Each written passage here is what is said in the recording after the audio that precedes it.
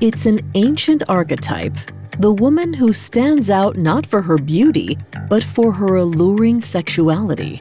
She's often intelligent, or as the stories put it, wily, because her sexuality and intelligence aren't things to celebrate. Not according to traditional morality. No, these things make her dangerous, even wicked, poised to ruin men's lives. She's a femme fatale. The femme fatale, or fatal woman, is a stereotype. But like most stereotypes, it's rooted in something real. In a sexist society, women don't have access to traditional power, but they've been able to use their intelligence and sexuality to create power, and they've been vilified for it. Except sometimes even men get desperate enough to look for power in unexpected places.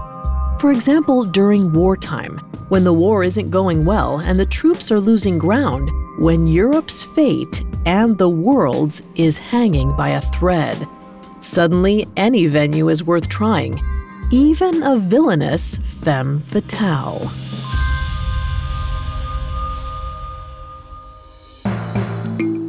Picture a murderer, a gangster, a thief. Did you picture a woman?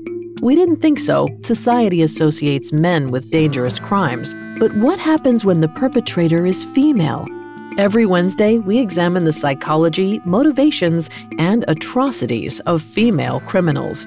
Hi, I'm Vanessa Richardson, and you're listening to Female Criminals, a Spotify original from Parcast. You can find episodes of Female Criminals and all other Spotify originals from Parcast for free on Spotify or wherever you listen to podcasts. This week, we're doing something a little different. We're starting a 5-week special on femme fatales. These women have a bad reputation, and sometimes they are indeed criminal. But if you've listened to this show, you know criminal is a relative term. Some of these women were criminalized simply because they were powerful. Others were only criminals if they ended up in the wrong country's court of law. That's the case with the woman we're discussing today. World War II's so-called honey traps, or a brand of spy that used her sexuality to collect information, sabotage her enemies, and sometimes kill. We've got all that and more coming up. Stay with us.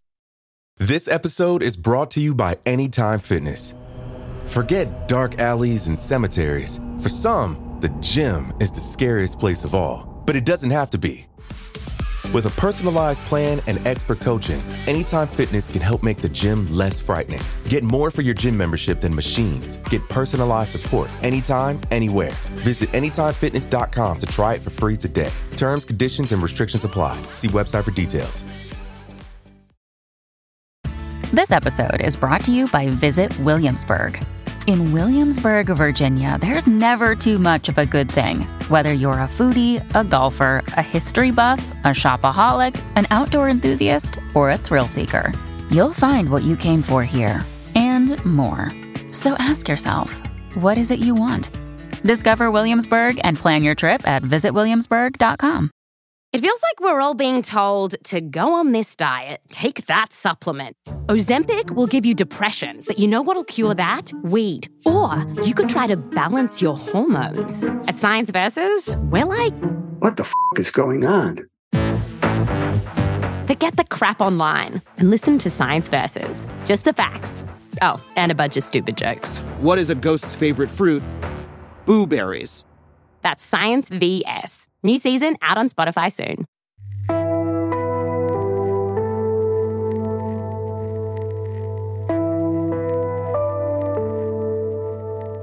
The term honey trap has a surprisingly apt history. Like the idea of femme fatale itself, it exists somewhere at the border of fact and fiction. Originally coined by celebrated spy writer John le Carré in his 1976 novel Tinker, Tailor, Soldier, Spy, it moved from fiction to life. The intelligence community started using the term. One of the reasons it made that jump is because it's a succinct metaphor for a real, long-standing espionage tactic. The spy positions herself as sweet, tempting, delicious, like honey. Her tools are charm, sex, or the suggestion of sex, and as they say, you catch more flies with honey. But honey is also sticky. Once you're caught in it, you're as helpless as a fly, too. The tactic has proved effective for many different intelligence agencies. Today, even male spies can be found playing these cards, but traditionally it was considered a strictly female domain. In fact, the only female domain in the world of espionage. And on the surface, it sure did seem like a lovely gig, one overflowing with alcohol, sex, a good time, and targets who had no idea that their momentary pleasure was as dangerous as a knife at the throat. It was early 1940. Outside, Berlin's streets were blustery and grim. But the weather and the dreadful war weren't bothering Katharina Zammit, or Kitty Schmidt as her customers knew her, because those customers were arriving anyway. An endless stream of well-heeled businessmen, politicians, and diplomats trooped through the doors of Salon Kitty every day without fail. They appreciated the elegant decor, they couldn't get enough of the good drinks flowing from the bar, and they loved the discretion of Kitty's attractive girls in the rooms upstairs. Kitty had no reason to worry about business. No reason except for the microphones embedded in each of her rooms, and the Nazi officer in her basement listening in on the salon's customers. Kitty tapped her nails on the bar, downed a glass of champagne, and tried to forget how this had all come about. She never wanted it. It made her feel like a criminal, although as long as the Nazis were in power, she was technically working on the side of the law. But the problem wasn't just guilt. If clients found out about it, it would be very bad for business. Just like Hitler and his prudish nationalistic policies were bad for business. In fact, when Hitler came to power, she'd immediately decided she had to get out of Germany and start again somewhere else. So throughout the 1930s, she'd secretly sent money to British banks, a lifeline. Then in 1939, she'd tried to flee. It was thrilling, terrifying. She'd made it to the Dutch border, but no further. In the bar, Kitty gestured for another coupe of champagne and surveyed the room, trying to focus on the present. But that escape was a difficult experience to get out of your mind once it reared its dreadful head. She could see the Netherlands just ahead, only a series of guards between her and freedom, and she was confident she could make it. After all, they were just men, and she knew how to manage men. But as she got closer to the Nazi soldiers, she started to worry. They were so cold, so stern. They were in their element, and she was not in hers. Still, she'd gotten this far, and she was determined. So she tried modest charm, she tried sweet humor, she tried bold flirtation. And then, to her horror, she failed. They didn't trust her, so they took her to Walter Schellenberg. Schellenberg was a top figure in Nazi intelligence, and once he had a hold of Kitty, he knew he had an opportunity, so he took her to his superior, Reinhard Heydrich. Together, they offered the madam an ultimatum. She could return to Berlin, keep running her brothel, and more or less go back to life and business as usual, as long as she participated in a little scheme called Operation Kitty. They would embed Nazi agents amongst her staff and Nazi microphones in her rooms. The agents and the microphones would be used on official targets, foreign diplomats or Nazis who were suspected of betraying the fatherland. And if Kitty didn't cooperate, she could always pack her bags for a concentration camp. 2 years later, and Kitty still shuddered at the thought. The anxiety of the operation was awful, but at least she was in Berlin and alive, and at least the Nazis' agents were real working girls, so they fit in with the rest of her flock. They'd just been trained on a few extra subjects. Take Helga, who was swaggering across the floor towards a high-ranking Nazi party official. She'd do the same thing as any other girl: drink with him, chat with him, sleep with him. The only difference was she picked her client based on Schellenberg's directives, and when they chatted, she plied him carefully to see if he was critical of Herr Hitler, or if he praised the Allies, or if he was careless enough to let important secrets slip. Then, Helga wrote a meticulous report of the encounter, and Schellenberg and his men had it all recorded via the microphones, too. Operation Kitty ran until 1942, and when the brothel was bombed in an air raid, at that point, Nazi officials decided it hadn't been useful enough to start up again elsewhere. But before it wrapped, the operation did reportedly glean some important information, including intel that allowed the Nazis to block the Spanish from occupying Gibraltar, a key wartime asset. The brothel's honeypots also famously caught one of Benito Mussolini's foreign ministers bragging about a private joke he shared with Il Duce. They called Hitler a ridiculous little clown. Salon Kitty wasn't the only gentleman's club turned honeypot hive during World War II either. In the Japanese-occupied Philippines, resistance fighters put together a spy ring at a cabaret club called Club Tsubaki, where they plied Japanese officers with flirtation and alcohol to glean information. In occupied France, sex workers were recruited by British intelligence to collect intel from their Nazi clients. Brothels and nightclubs were useful spaces for honeypot agents for several reasons.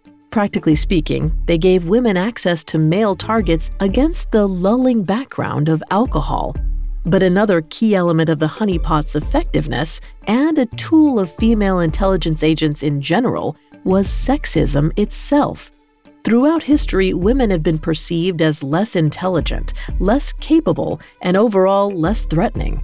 And thanks to prejudices around sex workers specifically, nowhere is a woman less respected and therefore more trustworthy than in a brothel. Still, not all of World War II's honeypots were sex workers. Back on the Allies' home front, intelligence services were desperate for intel from behind Nazi lines, and they knew that a free agent using honeypot strategies could serve them enormously. Early on in the war, British counterintelligence officer Maxwell Knight put it this way: "What is required is a clever woman who can use her personal attractions wisely." American Betty Pack embodied that description perfectly, and once she decided to turn her skills towards the Allied cause, the Axis was in for some champagne-soaked trouble. Coming up, Betty Pack is the quintessential honeypot, seductive, delightful, and utterly dangerous. You discover their practices, seek their advice, and let yourself become more vulnerable than ever before. They have the ability to heal what the doctors can't, or so they say. Hi listeners, it's Vanessa from the Parcast series Cults. Be sure to check out our 4-part special on miracle healers airing right now. Meet figures from around the world who claimed powers and pushed remedies, but harbored more sinister intentions. You don't want to miss it. And if you're looking for more episodes on the most radical and deadly groups in history, tune in to Cults every Tuesday.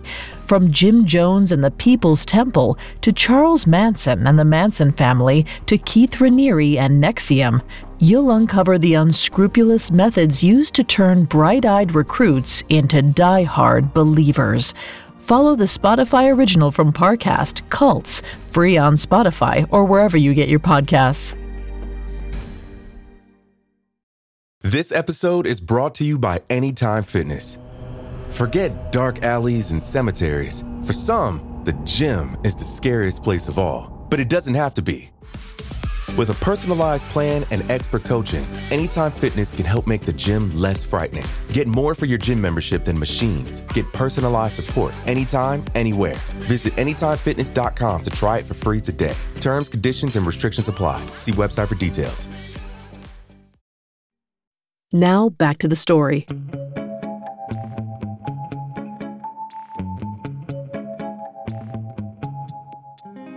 To gain an advantage over the Nazis in World War II, the Allies needed honeypots, and they found one in a certain Betty Pack. But before she was Betty Pack, covert agent, she was Amy Elizabeth Thorpe, and she spent her early years in an upscale Washington, D.C. milieu, learning to be a lady. That is, charming, sweet, and attractive. But Betty was an independent, free-spirited woman from the start. When she married Arthur J. Pack at the age of 25, it was mostly because she was already pregnant, and she quickly found marriage wasn't quite enough to hold her attention. Arthur, an attaché at the British Embassy, was all right, but a bit dry. And when he was transferred to Spain in 1935, Betty felt the thrilling jolt of the new. She couldn't resist throwing herself into everything her new environment offered, like a passionate affair. Carlos Sartorius was a Spanish government official and also married, but neither he nor Betty cared. This was living. This was bliss. Unfortunately, the ecstatic couple's bliss was interrupted by an increasingly grim political situation in Europe. In the summer of 1936, the Spanish Civil War erupted with a vengeance. Betty and Arthur fled to France, and within a year, distressing news reached Betty. Her erstwhile lover, Carlos, had been abducted by rebel leader Francisco Franco, along with plenty of other government officials. Betty was horrified, and with all the passion and energy of an intelligent woman with few outlets for her skills, she made a decision. She was going to rescue her lover. Arthur was on a trip to England, which provided the perfect opportunity for Betty to take action. The first step was an intelligence-gathering mission behind enemy lines. Her cover? She was delivering Red Cross supplies. And when suspicious Spanish officials stopped and questioned her, she convinced them it was true. She had no ulterior motive. She was simply a charitable, charming, silly woman handing out bandages to men in need. They let her go back to France unharmed. But she still didn't have Carlos. Spanish friends eventually informed her she'd have to go to Madrid, where Carlos was being held in a military prison. Easier said than done. Madrid was at the center of the national conflict, bombed every night and overrun by Franco's men. So Betty started with Valencia, a coastal city far from the fighting. She paid a visit to the British chargé d'affaires for Spain, John Lesh. She explained the lengths she'd already gone to looking for Carlos and proclaimed that she was willing to risk everything if Mr. Lesh would only help her get to her lover and free him. Lesh listened intently to Betty's story about her narrow escape from Spanish prison and the feminine charm and so-called innocence she'd used to execute it. He also watched intently, noting her beauty, and then he cataloged his own reaction to her breezy, attractive mannerisms. So he made a snap decision. He invited her to stay in his villa and then contacted some friends back in England at MI6. Perhaps he could help her, but perhaps she could help him with espionage. Betty Pack went on to execute missions for the British throughout the war. First, these missions were under Lesh's guidance. In one instance, she posed as the sister of an ailing prisoner of war. Betty's charm and flirtation with the Spanish warden led to her so-called brother's release. Then she moved in for the real kill. She managed to arrange an informal meeting with the Spanish defense minister, thanks to her political connections. He had the power to pardon Carlos and 17 other government officials the British wanted released. Betty was nervous. Her palms were sweating, but her skin was perfectly powdered, and she knew how to manage her face. She was in control. The minister had no idea what she was doing. She just had to turn on the charm and see what particular variation would win his favor. Sex Or perhaps, she thought, looking at his soft, dreamy eyes, romance and tragedy. As the light from the window dimmed and the candlelight cast its warm glow across her face, Betty dove into the act. She spun a tale of simple, feminine affection. She needed her Carlos. It was a quest for romance, a story of young lovers thwarted by fate. First, there was Romeo and Juliet. Now, Betty and Carlos. The minister was moved by her tale of woe, by her fluttering lashes, by the timeless plight of star-crossed lovers. Betty could see success in his face. His hands were ready to sign the pardon. She was tempted, but she was no longer just pursuing her own agenda. She had an assignment, a real challenge. So, knocking back a sip of liquor and urging him to refill his glass, she pressed further. She softly reminded the minister that there were so many good men who deserved pardons, his own countrymen, with the same passions as the two of them, men with lovers of their own. The gamble worked. By the end of the night, the minister had signed the release form for Carlos and all 17 of the men on MI6's list. Of course, for all her sighing to the minister, Betty didn't need Carlos. Carlos had needed Betty. And after an emotional reunion, they agreed that it was time for them to go their separate ways. After all, Betty had a new source of excitement and intrigue in her life now: espionage. MI6 offered her another mission. They could get the Foreign Office to transfer Arthur to Poland, close to their new big concern in Europe, Hitler. There, Betty could pose as nothing more than an innocent diplomat's wife with a penchant for flirtation and collect intel on the Nazis. She agreed. Her task got easier when Arthur suffered a stroke and returned to England without her. Betty was a free woman, living alone with convenient introductions to all of Warsaw's political set. In short order, she seduced Edward Kolakowski, a handsome young official at the Polish Foreign Office. Betty liked Kolakowski. That's why she picked him as a target, but she was also prepared to use him. First, it was little things. She fished for office gossip.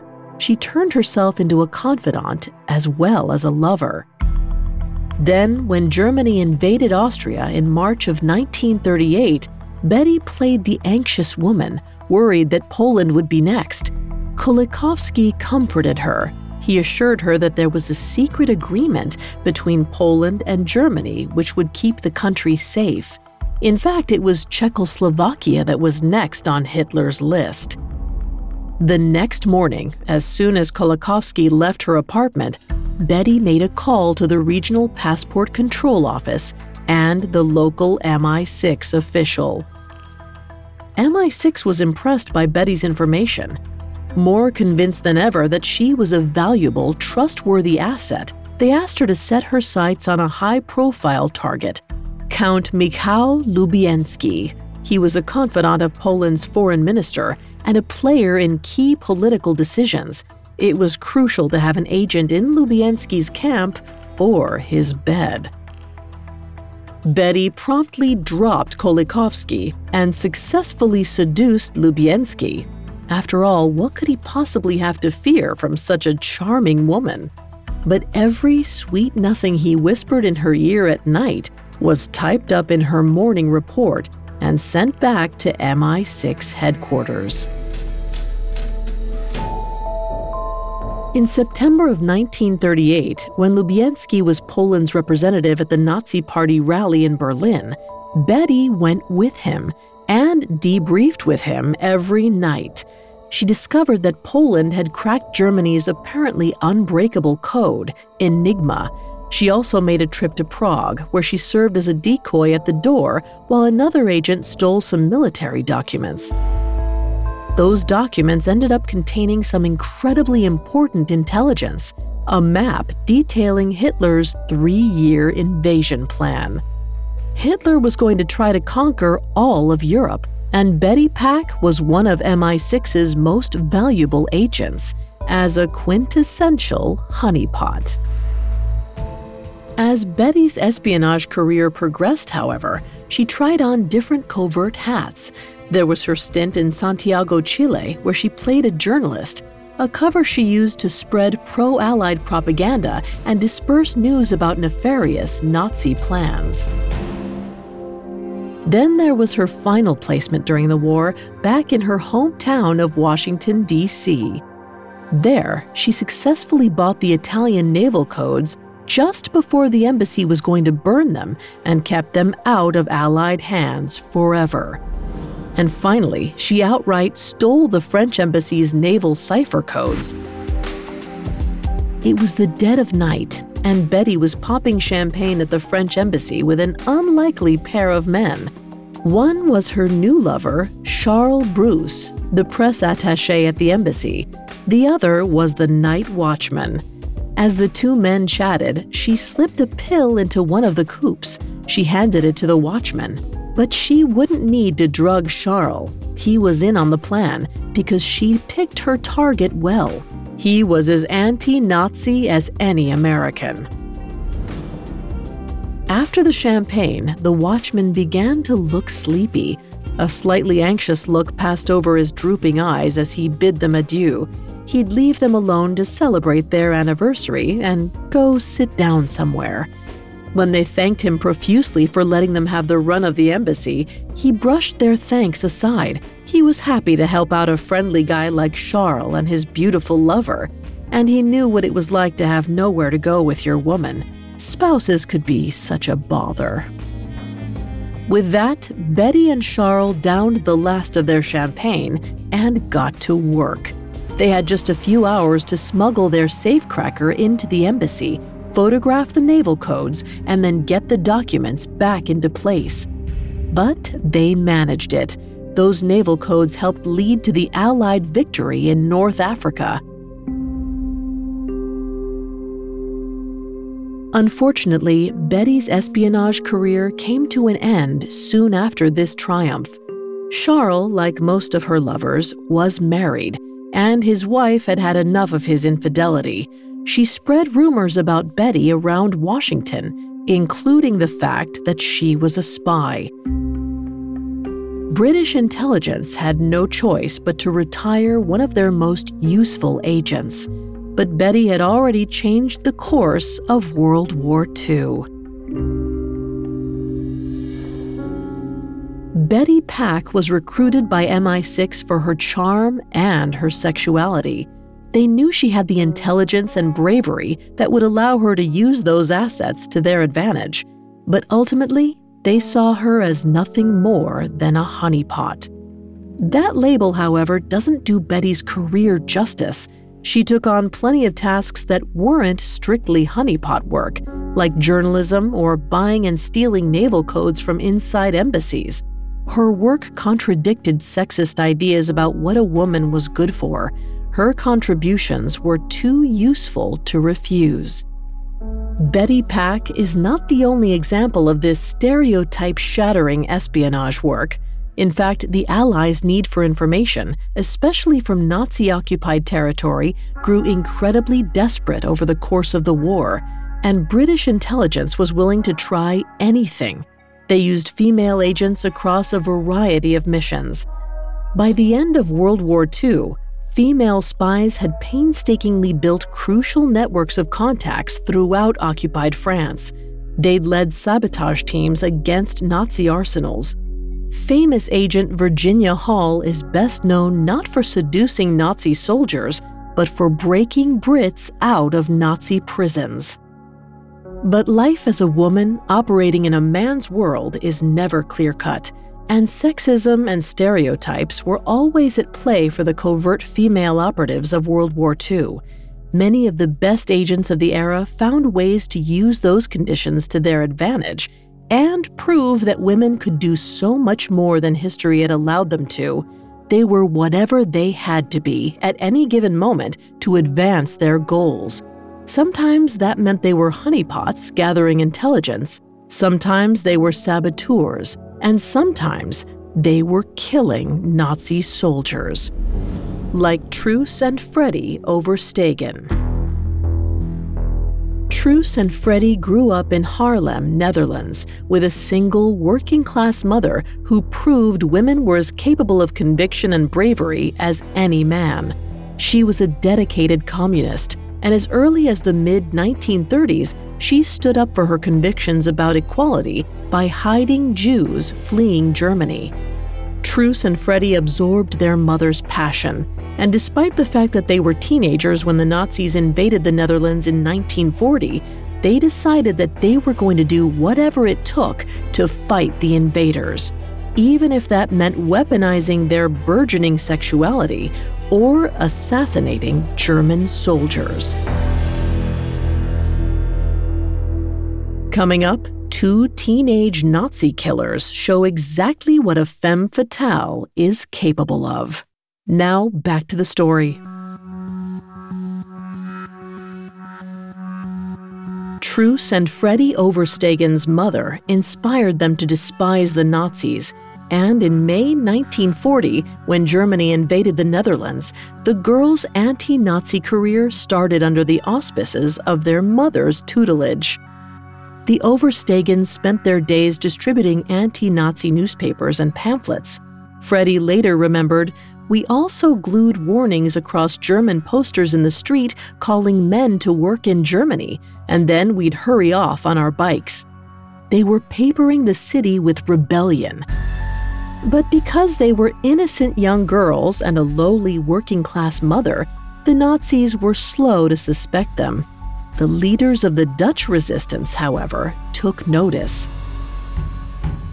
It was 1941. The Overstegens were spending a quiet evening at home when there was a knock at the door.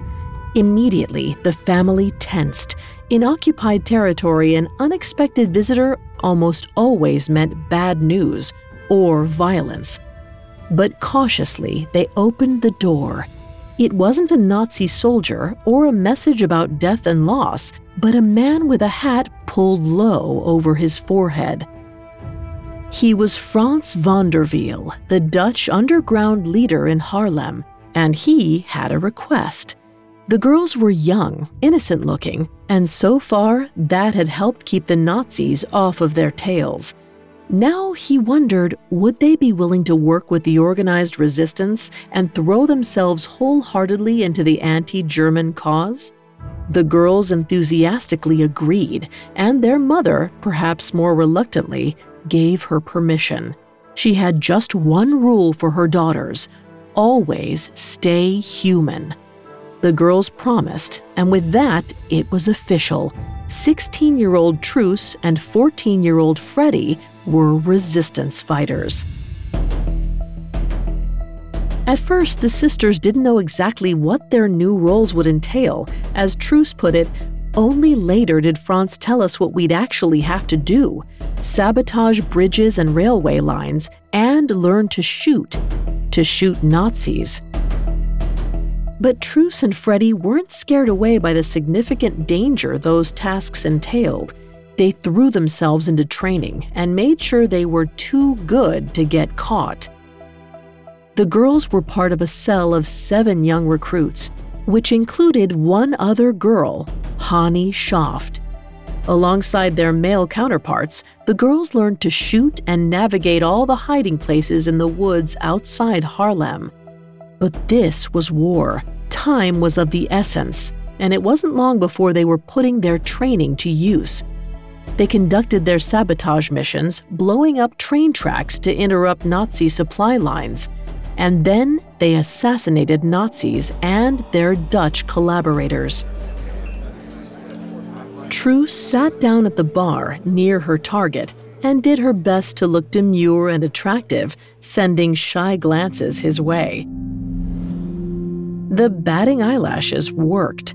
Before long, they were chatting and drinking together. Not long after that, she asked him if he'd like to go for a stroll, and then she led him towards the woods. Freddie, still small and childish-looking, was hiding unobtrusively in the trees, keeping lookout for unwanted company. But there was none.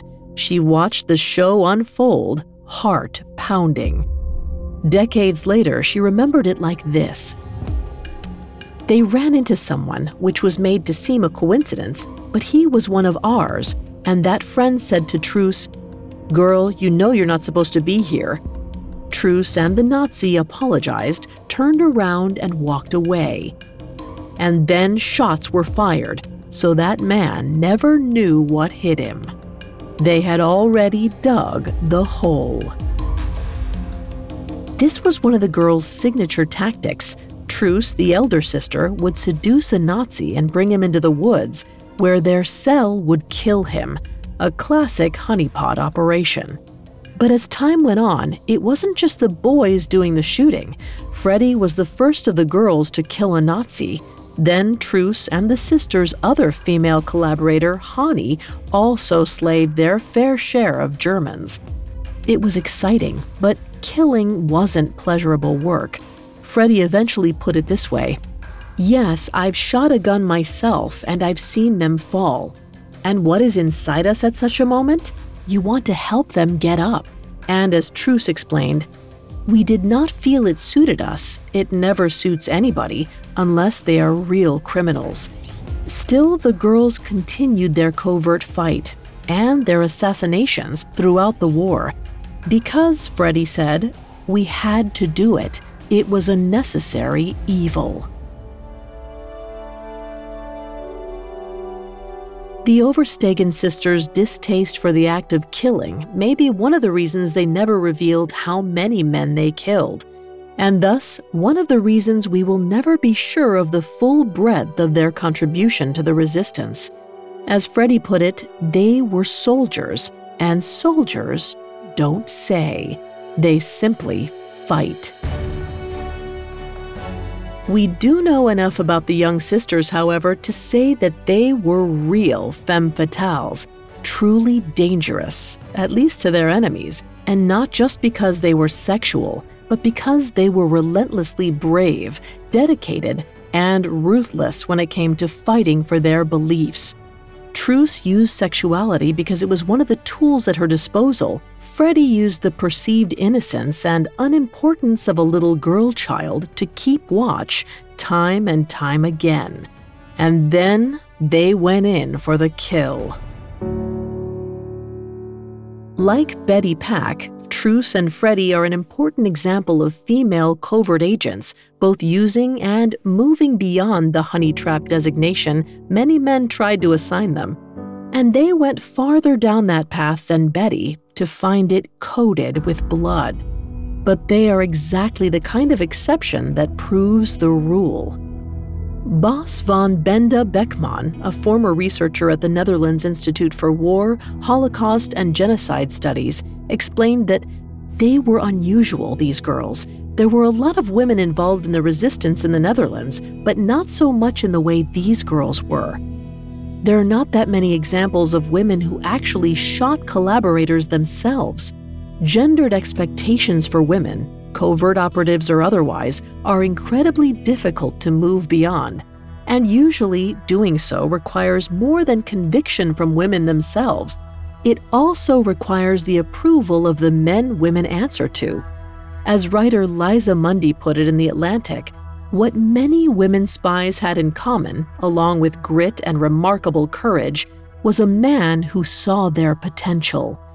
In the case of Truce and Freddie, that man was Frans van der Wiel, leader of the Haarlem resistance. But unfortunately, many of the men who accepted female potential during World War II seemingly only did it out of desperation, and in the aftermath of the war, they refused to acknowledge the implications of their female colleagues' wartime success. Instead, they went right back to the comfort and power structures of old prejudices. Few women were accepted into the intelligence operations that their wartime work helped build, like MI6 and the CIA. These agencies were notorious boys' clubs through the Cold War and beyond. Beyond espionage, women who spent the war years working in industry and business were summarily kicked back into the kitchen. Now that the men were home from the war, they wanted their jobs back, and they didn't care how well their wives had done them in their absence. Still, if the femme fatales of World War II prove anything, it's that whatever the social conditions and prejudices of a given era, women have found ways to advance their agendas and wield power. Whether that woman was a Kitty Schmidt, determined to keep her business going and a roof over her head, or a Betty Pack, intent on living an exciting, fulfilling life, or an Overstegen, full of conviction about right and wrong, femme fatales don't have one goal or even one type of goal. They run the gamut from truly criminal to criminalized, from selfish to martyr-like. What they all have in common, however, is that they've often had to achieve their goals surreptitiously or obliquely, thanks to a sexist world. And that has only made them more clever, braver, and more determined. Over the course of the rest of our special on femme fatales, we'll look at just how dangerous women have been across history and to what ends. We'll cover everyone from KGB operatives to the notorious Mata Hari, and along the way, we'll explore what drove these women, how they worked both around and within the confines of a prejudiced world, and what they accomplished. Because ultimately, each and every one of them lived a magnificent, thrilling life against all odds.